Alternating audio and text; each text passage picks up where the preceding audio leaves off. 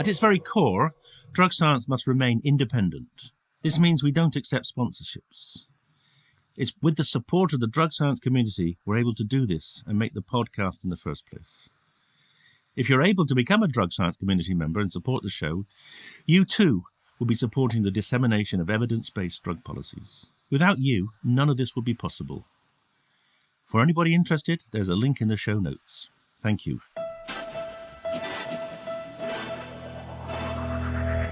Hello and welcome to the Drug Science Podcast with me, David Nutt. Here we're bringing together experts and activists for a rational, honest and informed conversation about drugs. Well, hello and welcome back to the Drug Science Podcast. This is not the voice that I imagine a lot of you were expecting to hear. My name is James Bunn, and I produce the Drug Science Podcast with Professor David Nutt and do the audio technological wizardry in the background. This is just to let everyone know that this is a slightly different episode to how we've usually done it in the past. Part one of this episode, we are interviewing Evgeny about his upcoming ayahuasca experience in Peru. Now, the audio for that recording has become a little bit corrupted just due to the fact it was recorded with rather patchy internet in South America. So please bear with us in that sense, because part two, we speak to Evgeny again to hear his reflections on his ayahuasca experience. So without further ado, I'll pass you over to Dave, but if you want to fast forward to his reflections, you can do so about the 18-19 minute mark or so. So without further ado, let's get on with the show. Well, hello everyone. This is the Drug Science Podcast with me, David Nutt. Today we have a rather unusual podcast, and the guest on the podcast today is someone that many of you will have heard of, or have probably not heard speak much before. Evgeny Lebedev, who is, of course, very well known as the owner of The Independent and the Evening Standard newspaper, and who is about to undergo an ayahuasca ceremony in Costa Rica. He approached me a couple of weeks ago asking if I could help him find a suitable place, and I hope I have, because he's there now, and he's just told me he's had a 3-hour introduction, which suggests to me that they've done a pretty thorough job, and I'm delighted that you are prepared and interested in talking about while you're doing it, and eventually, after you've done it, what effect you might have had on you. So, Evgeny, the floor is yours. David, hello. Thank you for talking to me, and you good voice for this. Could listen to you for hours. I'm sure the listeners are glued to listening to you.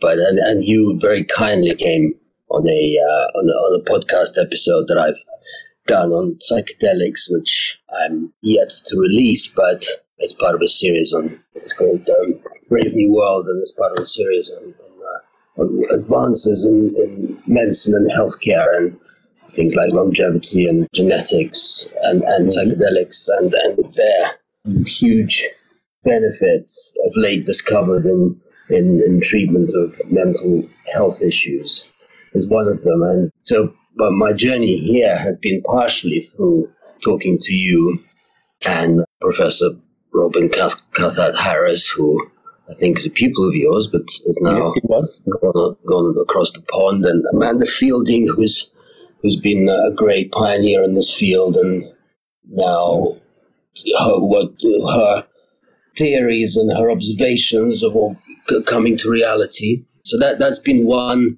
aspect in my decision to come here and do this. I've been interested in healing healers, and so this is the more scientific aspect, which from your colleagues, and only in the last 3-4 years I've really understood quite thoroughly, deeply, how these substances, be it ayahuasca or psilocybin or LSD, could have profound effects in treating mental health issues. But separately from that, I've been interested in plant medicine, and I've actually done ayahuasca once before, about 13 years ago, in a very different way. I was just traveling through Peru with a couple of friends, and we ended up being in Machu Picchu, and I think one of them who just read about it because it was quite a new thing in the West at the time said, should we just do it? And after a little bit of wavering, we all said, let's just do it. So we found some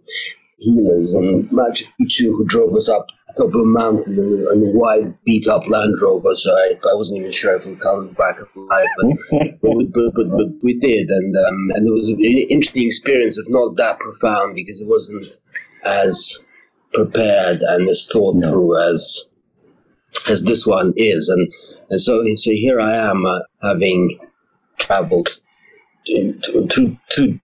just towards this one, a more spiritual one and one a more scientific one, but of course they totally intertwine, because the two things are connected in one way or another, whatever you might believe in or whatever your system of belief is, whether it's purely scientific or beyond. And I felt that now was the right time for me to do this. I'm sure you're right. I'm sure when the time is right, if you think it's the right time, it is the right time. It's very brave of you. I mean, do you feel brave to be public about this, or do you think it's now sufficiently mainstream that you won't suffer any kind of negative publicity as a result? Well, we live in Britain, and so that's number one, so I'm sure I'll suffer negative publicity. Number two, to me, so I'm sure I have no doubt. I was just curious to hear from you on how you feel about me speaking about this publicly, and also just generally about ayahuasca, because I believe we didn't speak about it that much on when we spoke. We mostly spoke about psilocybin. Yes. Well, obviously, as someone who's been campaigning for a long time to have a scientific perspective and scientifically driven drug policies, I'm delighted that someone with your ability to influence public opinion and also just share evidence in through your media outlets is actually prepared to do this. I think this is potentially a groundbreaking event and an experience, and obviously I very much hope that afterwards you get insights which will convince you and others that it was worthwhile and supports what we and many others are trying to do through our research. So, but I was also particularly, I did a little bit of background reading of you, and I discovered that your grandfather was actually a very eminent biologist, and a sort of an evolutionary biologist, back in Russia. And so I'm sort of intrigued as to whether you feel you're maybe in his footsteps as well as doing something for yourself. Undoubtedly.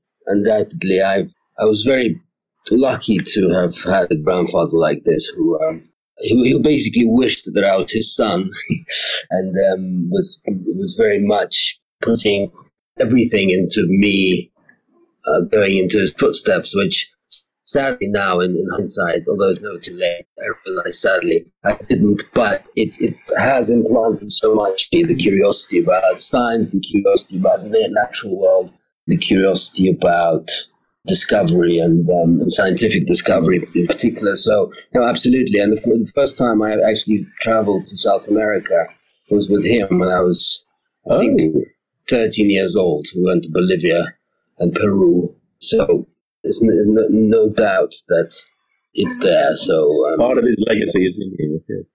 But of course, the other thing that I want the listeners to know a little bit more about you is your interest in art. And one of the things that permeates the whole of the history of psychedelia, really, is this fabulous relationship with art, going back to certainly to the ancient Greeks, or before the ancient Greeks, to the mushroom men, the great carvings in the walls of cave buildings in Algeria, and also the statues in South America.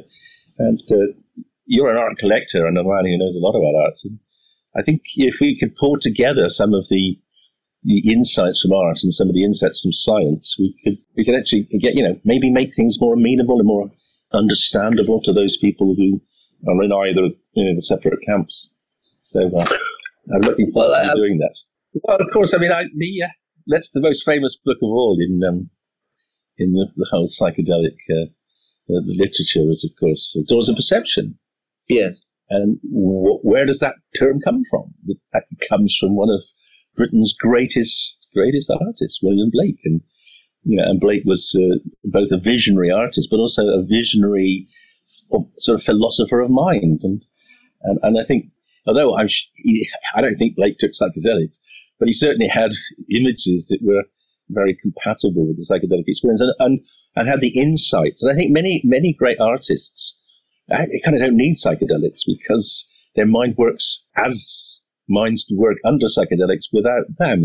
They're sort of gifted with that those abilities to see things differently, to see the bigger picture. It may be that art is a way of communicating that experience to groups of people who couldn't get it themselves or couldn't understand it themselves. And I was just wanting to reflect on that with you a bit. Well, Blake is a great example, of course, because he was the ultimate traveler without leaving his home. His imagination, and it's interesting to that he never took psychedelics that we know. But yeah, I mean, as I've already mentioned, I have always been very curious about the connection between science and art. So I'll see I shall keep that in mind and see what comes out on the other side. And have you yourself had experience with ayahuasca? No, I haven't. We are using DMT quite a lot now. Yes, of course. And we're very difficult for us to use ayahuasca in the UK because as scientists, we have to be absolutely sure that what we're giving is compliant, and it's I think, impossible to. In this country, UK, as you pointed out, has got one or two strange traits, and one of them is that we are very unsympathetic to plant medicine. In fact, we don't have any plant medicines currently available in Britain, with the possible exception of medical cannabis, which is rarely used. So we've been part of a bit like Germany, we've been part of the idea that you've got to extract from the plant a single pure substance, because that's what is the only thing you can be certain about. But in doing so, we may well miss a trick or two. In an ideal world, what would you something that could be realistic, or what kind of change would you want to see in the UK? Well, what we're very keen on seeing is alterations in the schedules to make it easy for us to do research with these compounds. I mean, for the last 50 years, the Home Office, the British governments have consistently told us that these drugs are very dangerous, which they're not, are addictive, which they're not. You can use addiction, and have no medical value, which was actually an outrageous lie because they were medicines before they were banned as a result of the Nixon's war on drugs. So we need to completely change the position of these drugs in relation to medicines. And, if that's something that you, through your newspapers, could help us do, then the millions of people would be grateful. And the millions that would be a miracle. Yes, well, that's that is my aim, because the whole aim of my podcast was to actually educate people about what is out there in any kind of in any aspects of their body or mind. Well, we've been part of the first study of DMT in treatment of depression. It was run by a company called Small Pharma Inc., which is one of these startup companies. It's got very excited by our work on treatment-resistant depression. So they did a very nice study, and quite a few members of our team were part of that.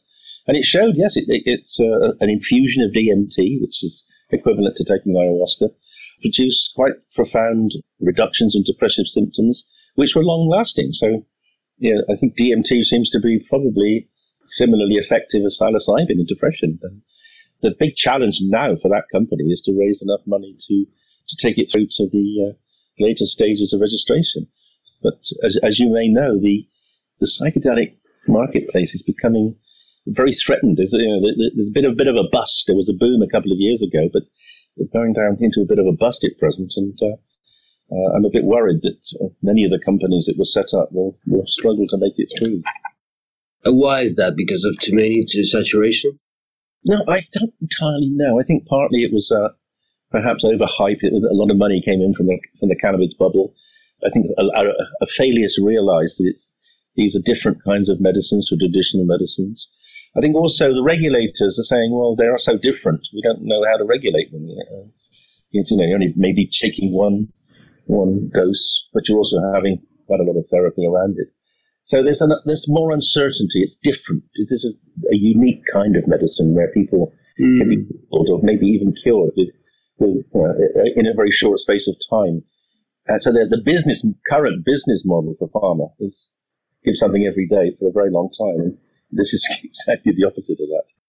Well, look, David, I'm grateful again. I've been the reason why I'm here really at this time is because we're not going to have a psychotherapy session, but it's for one reason or another. It's been a tough sort of 18 months, years, and I've realized that I've not become a good partner, a good friend, a good son, a good nothing. It's just kind of never-ending loop of activity that obviously is there to mask something else, something deeper. And the last 2 years have particularly brought this to the surface, and I just felt that I had to break this kind of hamster wheel or Ferris wheel, if you will, which I can never come off of. I just have to keep constantly turning and turning it. So here I am, and once again, thank you for talking to me, and thank you for helping me find this place.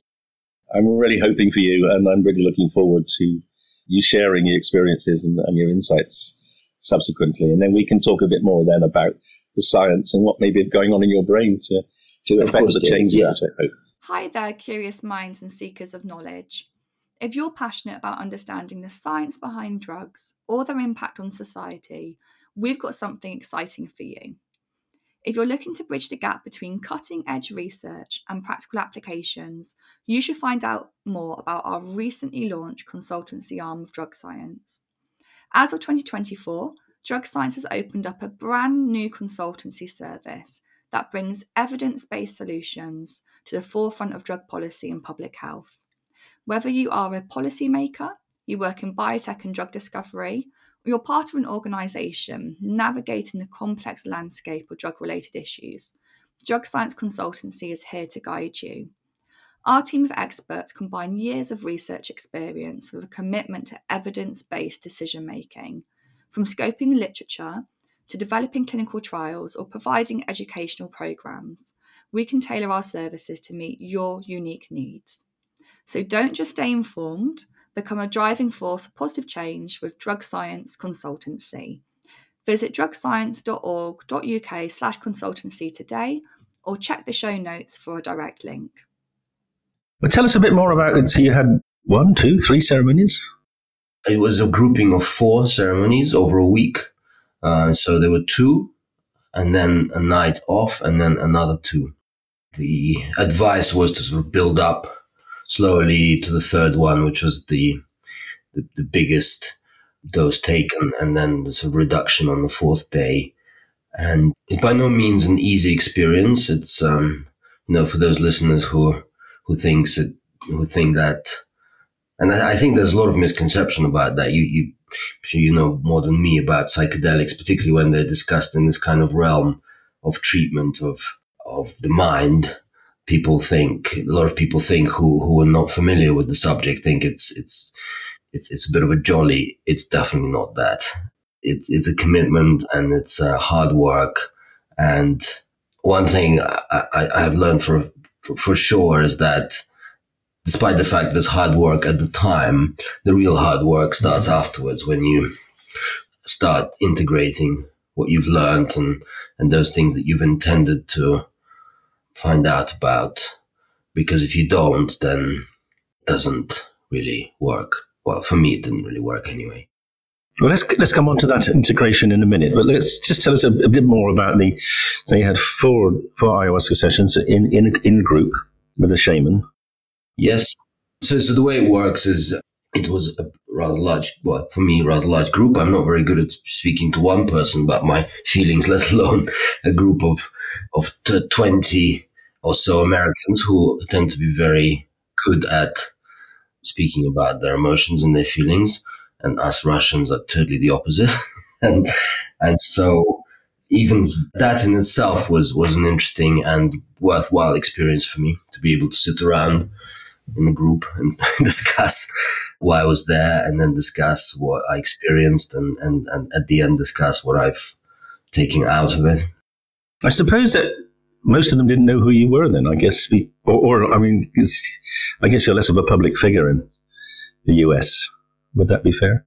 What did you say? You suppose? most of them would not have known. I mean, I would have thought most English people would know who you were, but I guess in America you're probably not so well known. Well, I'm not sure even about English, but they do try their utmost to keep people's identity confidential. So they only use first names, but towards the end, I suppose there's more familiarity amongst each other, and so. But yes, it is quite anonymous in that sense, which is a nice thing. Particularly, it was nice in that sense. It was nice, and Americans are, they were pretty much all Americans. I think that there was one person from Serbia and myself. Otherwise, everyone was American, and Americans are much freer and easier just in communicating. So it was just a good experience for me in itself. Yes, good role models. Yeah, in moderation. So, to talking about the experiences themselves, it was in a large space called the Maloka, which is a traditional healer structure made of wood and thatch, and a ceremony took place in the round. And after dark, there was a yoga session, and then the healers or the shamans and the so-called facilitators, who are the people who look after any needs of the patients or the guests, come in, and there's a moment's or a half an hour silence and contemplation, and then in turn everyone takes the ayahuasca, and then everyone goes into their own space. People are encouraged not to communicate between themselves, or in quite the opposite, they're asked not to. And so the first experience for me was very light, and then in the second one I did experience something really interesting, which was taking me back to my childhood, or rather baby time surgery that I had on my intestines. I had the intestinal dissection when I was 4 months old. I saw a theater and surgical theater with a surgeon in a white mask and very kind of austere Soviet-style surgical theater, bright lights, and a surgeon in a white mask and a white cap and one of those old school mirrors on the forehead leaning over me. So that was really interesting because I didn't really, I obviously very well aware I have a huge scar on my stomach, but it's not really something I thought much about. But that was an interesting place to be taken to, and I guess has affected me in so many ways, because at that time, to be, even though not necessarily consciously, but definitely subconsciously or somewhere deep down consciously, being aware of fear and worry and loss of control, and death, I suppose, as well. I mean, presumably it was life-threatening. It must. Yes, absolutely. And not being able to, or my mother not being able to have access to me for at least 4 days at all, and then some weeks afterwards only in the daytime. So, and I have a child, and I can see that she's not, when she was very little, if she didn't have her mother around, then it would be very, very distressing, even for an hour or two, let alone a few days. So that was very interesting and definitely unexpected.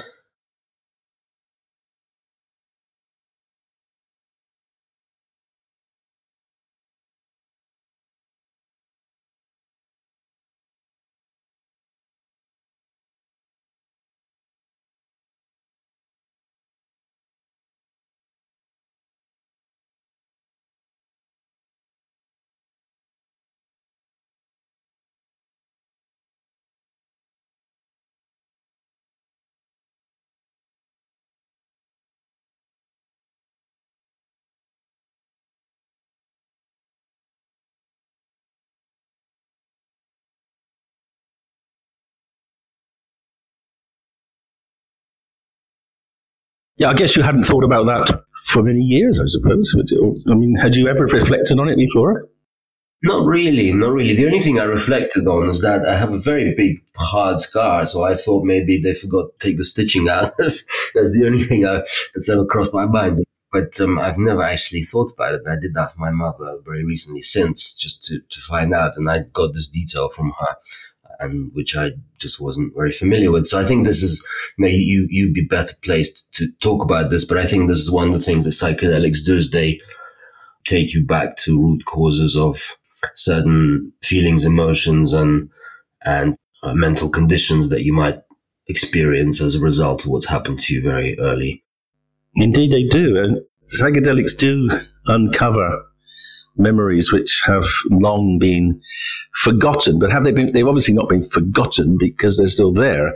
And one of the interesting questions that we're wrestling with from the perspective of the science, the neuroscience of psychedelics, is what is the nature of that sort of pseudo-forgetting? And my suspicion is that your brain and our brains actively repress. They try to stop you accessing things which are challenging, difficult, painful, which you can't process. So what's the point in going back there? But that repression is effortful. And one of the theories we're working on in relation to depression is that the mental effort, the mental exhaustion of depression is often driven by brain having to use so much effort to stop you accessing the root cause. Yes. I suppose it's similar to the way humans and humanity tends to be quite forgetful about all the pain and suffering of the generations, and quite easily. Well, yes. I mean, it's obviously hugely adaptive. I mean, if you can't stop thinking things which you can't deal with, then that will also disrupt your functioning. So it's a question, again, of the balance right. And obviously, what one tries to do in psychedelic therapy is to deal with the access. It's when, in your case, understanding or getting experience, it was probably would have been extremely traumatic and may have patterned some of your lifelong mental behaviors, but allow you now to potentially deal with it as a result of understanding the importance of it and recollecting it. So, but maybe we'll come back to that in terms of the integration. Tell us a little bit more about the other two trips, please. So on one of the nights, I had an interesting journey back to, I guess, ancestral trauma or ancestral epigenetic mark from a fear of, just a general downright fear of, was very present in the consciousness and minds of Soviet citizens throughout the 30s, 40s, early 50s, in kind of height of Joseph Stalin's rule. And most members of my ancestry lived in Moscow at the time, so that would have been the main target of this purging and disappearance of individuals for any number of reasons, from saying the wrong thing to literally just being in the wrong place at the wrong time, and a neighbor wanting to move in on your space and in a communal apartment, or if it was discovered that you had ancestry that was, God forbid, aristocratic, but could be clerical, or even to do with Russian imperial bureaucracy, army. So a lot of people lived in fear, and I think I had this vision of a communal apartment and washing lines going through the corridor, and sort of pots on the stove, and in that kind of 1930s way, kitchen fire burning stoves, and just this strong presence of fear. Yeah, well, that permeated society, didn't it? Bizarrely, I've just recently read Julian Barnes's book about Shostakovich. I don't know if you've read it, The Silence of Time, about how he lived so much of his life anticipating disappearing. He managed to function, but it was a hugely distressing period. Every night he'd stand outside his apartment expecting to be taken away, and he didn't want his wife and children disturbed by it, and he'd sit waiting for the police to come. Luckily, they never did. It's a remarkable book if you've not read it. I mean, it would just reconjure up some of those, perhaps too many of those memories that you forgot. But they must, as you say, they must be deeply embedded in the Russian psyche. Yes, for sure. Well, it might be helpful if you can explain to the listeners a little bit more about this, because it's of course very much a healer, ancient shamanic tradition of ancestral wounds, ancestral trauma. But as far as I understand, and you'll know more about this than I do, but the recent research has shown that you can pass on such things through epigenetic. Yeah, that's exactly right. So it seems like periods of extreme stress, and most of the work has been done relating to starvation stress or malnutrition, that can change the germline so that particular traits are amplified or more prevalent in other generations, because there's been an indelible impact on your genetics through those traumatic experiences. I mean, they're less easy to study. There's less good data with psychological trauma, but I don't see any reason why that shouldn't happen. Yes, and I just know, for example, that in my father's mother's family, her father was very lucky to escape disappearance, and him and his whole family, because his sister worked as a secretary to the police chief who was in charge of dishing out orders on arrest. And she saw her brother's name and told him that he and his family will be arrested. So he packed up his bags and everything they could take, and they just left their house. And presumably somebody else was arrested, because the way it was done on quotas. It sounds terrifying now. It's so hard to actually get your head around. But if you've read this book, and then you can sort of get into the mindset of what it was like living there. But it must have been utterly terrifying, where this sort of people were just quotas, and they had quotas. They had to arrest this many people in order to sort of keep the fear very much present in people's minds. That was the point, wasn't it? To keep the fear, so that you were too terrified even to protest or even consider organizing some kind of resistance. Yeah, and certainly was there. It's interesting. I mean, one of the things I've always been intrigued by and haven't really ever properly got my head around was this idea that psychedelics help you get to access to sort of archetypes. I don't know if you know that the man who founded Alcoholics Anonymous, Bill Wilson, actually escaped from his alcoholism through a psychedelic trip. And he then, when LSD became available, he's actually, Huxley's first exposure to LSD was with Bill Wilson. And Wilson strongly supported research on using LSD to help people overcome alcoholism. But he was also very interested in the psychological experiences, and he wrote some rather sort of famous letters to Carl Jung, saying that Jung should consider psychedelics rather than dream analysis as a way of really accessing these archetypal people, figures, contents of dreams, which underpin a lot of human experience and narratives and these sort of historical perspectives. Unfortunately, Jung was very old and was dying at the time. He didn't really take him seriously. But I think what you're describing fits quite well with what Wilson and others would see as being allowed to see back through generations. So it's not uncommon for people to get that experience. So what do you mean by how would that translate into? What made you think of that in relation to what I've said? Well, it's the presence of generational traits is very similar to the sort of presence of these Jungian archetypes. So there are features in dreams which are very common. Features like being chased, features like being things like goblins and elves, unpleasant creatures, scary things. There are certain features which are common certainly in many nightmares, and Jung would saw them as some kind of collective archetype, that there were features of humanity which were embedded in the brain, which came from you don't taught them.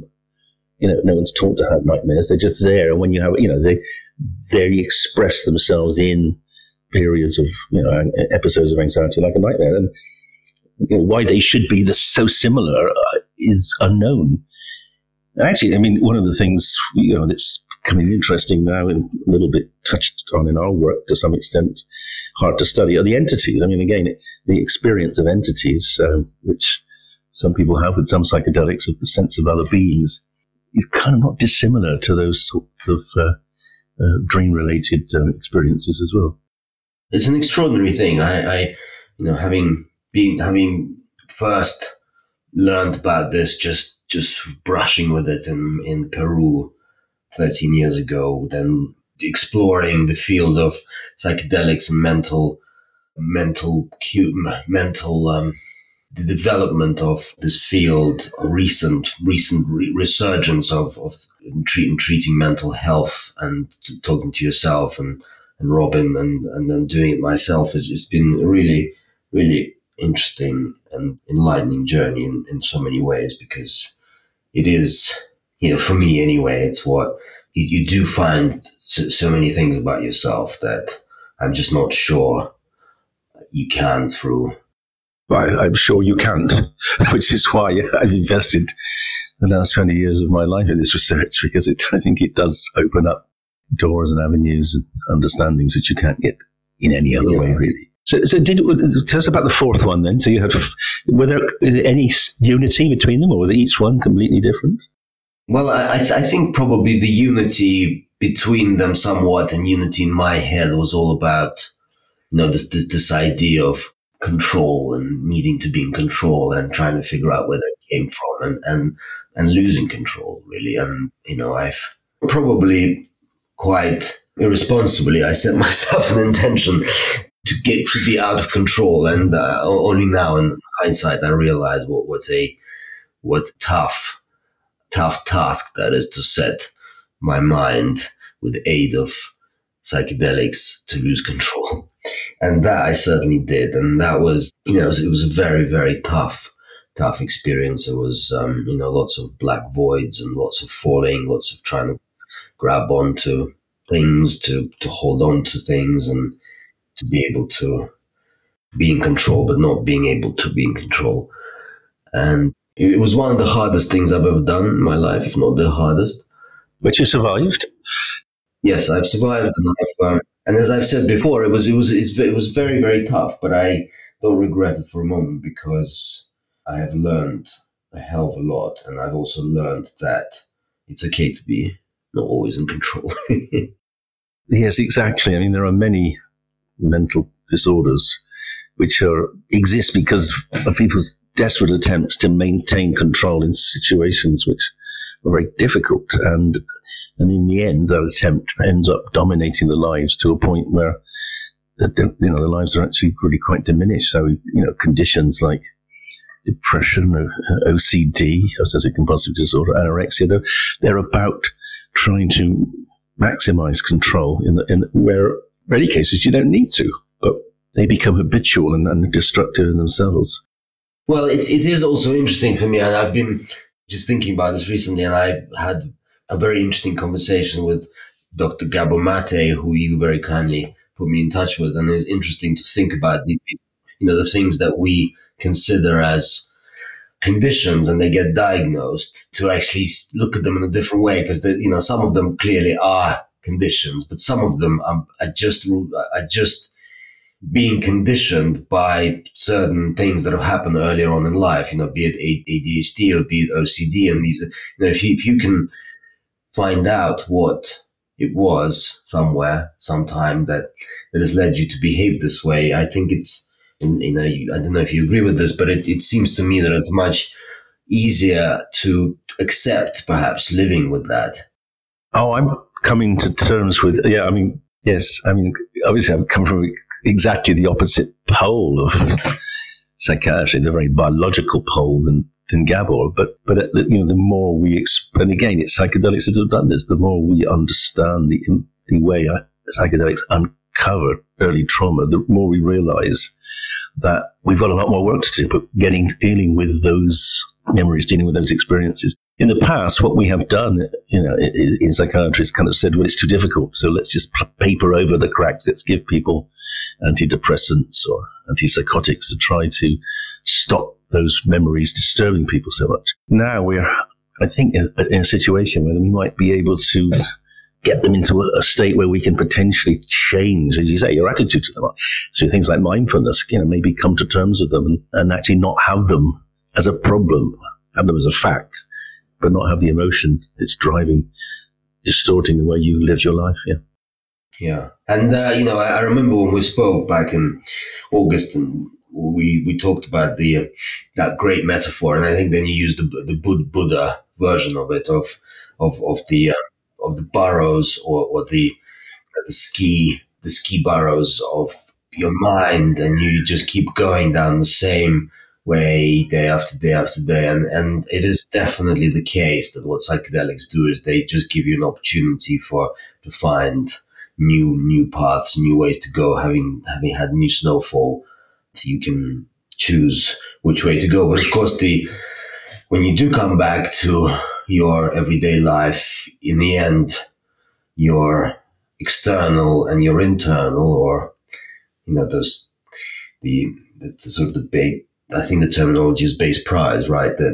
And they haven't gone away anywhere. So it's about trying to integrate what you've learned within your external circumstance that you've come back to exactly the same as it was, and also your internal programmed, the so-called base prize that are still there and haven't gone anywhere. Yeah, but of course, one of the points I make to people about psychedelic experience is it might not cure you, but it does show you can change.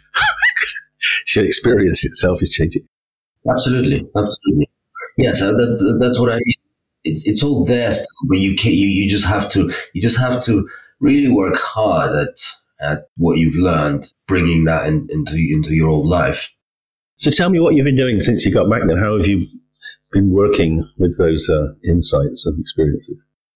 Well, I've tried to be there in Costa Rica for a bit of time and not come back to, which I did. So I really intended to do that, and I was very lucky, and I was grateful that I've been able to do that, because it was very, very important not to just come back to your old life and not to be surrounded by lots of people and not to go through a busy airport.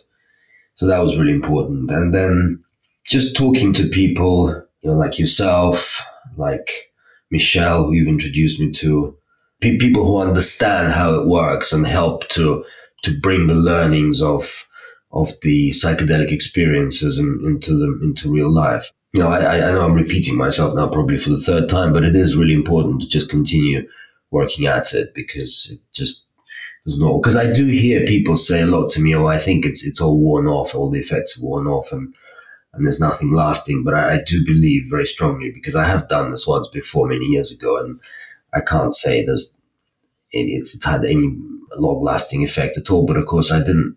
It came and went, and that was it. Whereas this time, I've made a real effort to try and bring this into. Excellent. Yes, and I think it's the nature of life, isn't it? It's very rare that anyone solves the problem of life in one go. It's a marathon experience, isn't it? Not a sprint, and you gradually acquire some kind of command and control over these negative priors, and also I presume and I hope that you begin to develop relationships or reform relationships that are going to be healthier and less destructive based on those insights. Yes, absolutely. And would I do it again? Yes. I know people who really on the path of sort of self-learning and do it time and again, and but one step at a time. But I definitely do it again. And as you said, part of what you just said, I feel that it would be hugely beneficial to continue. And what would you say to other people? Presumably, you're going to meet people who will ask you, should they do it? How do you deal with that? I would say that it's something one has to be really ready for and has to really be open to. You have to go in there with an open mind and an open heart. There's no other way of saying this, and because otherwise it just won't work, I think. But if you have decided on this is the right path for you, I think it is an extraordinary a way forward that would, in my view, allow you to leapfrog, decades of psychotherapy. And if it is integrated with possibly psychotherapy or mindfulness or everything, you could, and I'm saying this obviously not with deep scientific or medical knowledge, just from what I've been able to gauge and learn in speaking to some learned, extraordinary individuals like yourself and Gabor, and then reading and also experiencing myself. It's a very, very powerful tool. Well, Evgeny, your story is very compelling, and I want to say again, I really thank you for your courage in sharing it with us. I think it's going to give a lot of people a lot of time for thought, and then let's hope it can help break some of the fear and the hostility and the negativity that a lot of people still have to the idea that psychedelics can be healing. I'd love to stay in touch with you. I think if things change over time and you get new insights, to get back in touch. We can always have part C of the podcast, but in the near future, we're going to publish or send out the A and B, and I will let you know when that happens. And thanks again for sharing with us. Thank you very much for having me on. It's been a pleasure talking to you, and I do hope, as you say, it will shed some light on this field and these experiences for listeners, because they've been truly life-changing for me. So it's been I was very happy to talk to you about this. Thank you for having me back.